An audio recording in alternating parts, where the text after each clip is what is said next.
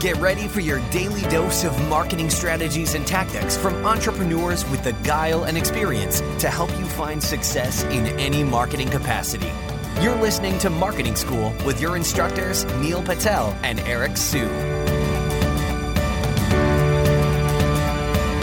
Hey, Marketing School listeners, I have an interesting stat for you. Did you know that Walmart improved their conversion rate by 2% for every second that they improved their load time? In other words, website speed helps with conversions. In addition to that, Google uses it to determine where your site ranks in their index. So the faster your website loads, the higher you'll rank. For that reason, I want to talk to you today about a company called DreamHost. DreamHost powers the web with fast websites and superior customer service, brought to you by a team of web experts who are super committed to your success online. We've worked with them to create a special offer just for Marketing School listeners. All you have to do is go to dreamhost.com/marketing school to learn more and get your website online today. Welcome to another episode of Marketing School. I'm Eric Siu.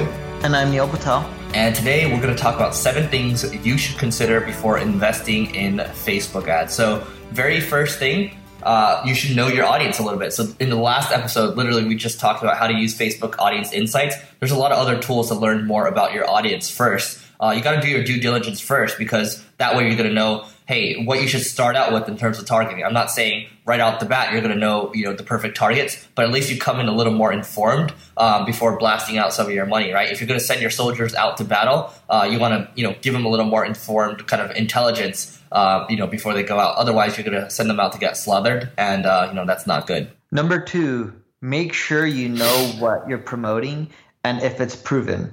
What I mean by that is a lot of people are like, oh, I hear a ton of people are making money through Facebook. We're going to test out advertising. Well, what are you going to promote? Oh, we're going to promote this brand new product or service. Have you ever tried promoting it before? Do you know your conversion rates? These are all important questions to be asking yourself, because if you haven't tested out Facebook ads yet, you should know your conversion rates just in general, whether it's from search or other paid channels, because if it's profitable in other channels or other marketing avenues, then there's a good chance you can make Facebook work. But if you're losing a ton of money with all the other marketing channels, you probably shouldn't be testing out Facebook right away.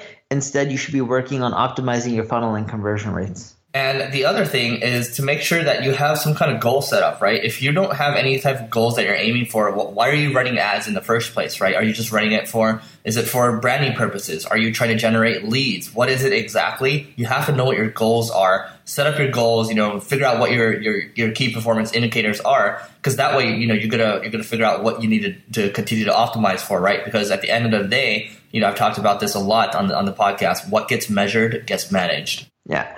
The 4th thing that you need to keep in mind is budget, and you need a testing budget. So let's say you're only willing to do $500. That's fine. Then how are you going to spread it out? Because it doesn't always go the way you want, especially at the beginning.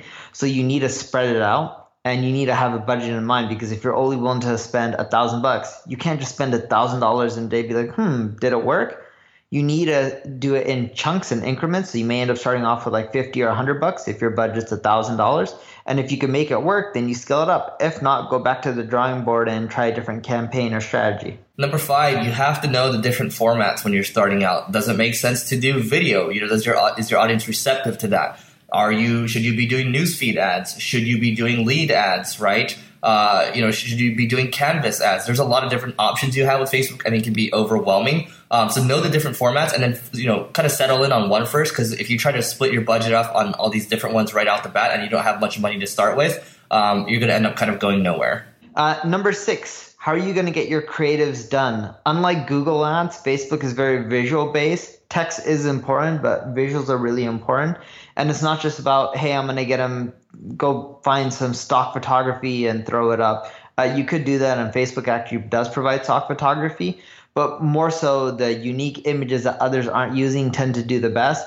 And the real question is how are you going to create these visual ad images on a consistent basis? And the reason I say consistent basis is there's going to be fatigue. So if your frequency starts getting above 1, and it will, it's just a question of when, you'll notice that your costs continually rise. So what you need to do is keep rotating up your creatives. So on your end, you need to figure out how you're going to get them done, whether it's through Fiverr or some internal place. Eric, what's a tool that you like using for the visuals? For the visuals, Design Pickle, which we've mentioned on the podcast in the past. There you go. So You can test out any of those strategies, but again, really important, you need to keep rotating up your ad images. Yeah, actually, that goes into my number 7 point. Make sure that you're split testing. And if you're not split testing, at the same time, when you're split testing, make sure that your results are statistically significant. Google that if you don't know what it means. But basically, it means that, hey, you have a high confidence level. Your split test, your new version is beating the control. You should aim for 99% statistical significance. Now, what I will say is, when you're looking to test at scale, you're looking to split test at scale, there are tools out there that can help you with that. One of the tools that I like that we pay for is called AdExpresso. Check it out, and they will help you rotate a lot of different images and automatically shut things down and turn them off and on. You do also have that option with Facebook ads too. You can just shut things off automatically based on rules. So that's it for today's episode, and we'll see you tomorrow. This session of Marketing School has come to a close. Be sure to subscribe for more daily marketing strategies and tactics to help you find the success you've always dreamed of. And don't forget to rate and review so we can continue to bring you the best daily content possible. We'll see you in class tomorrow, right here on Marketing School.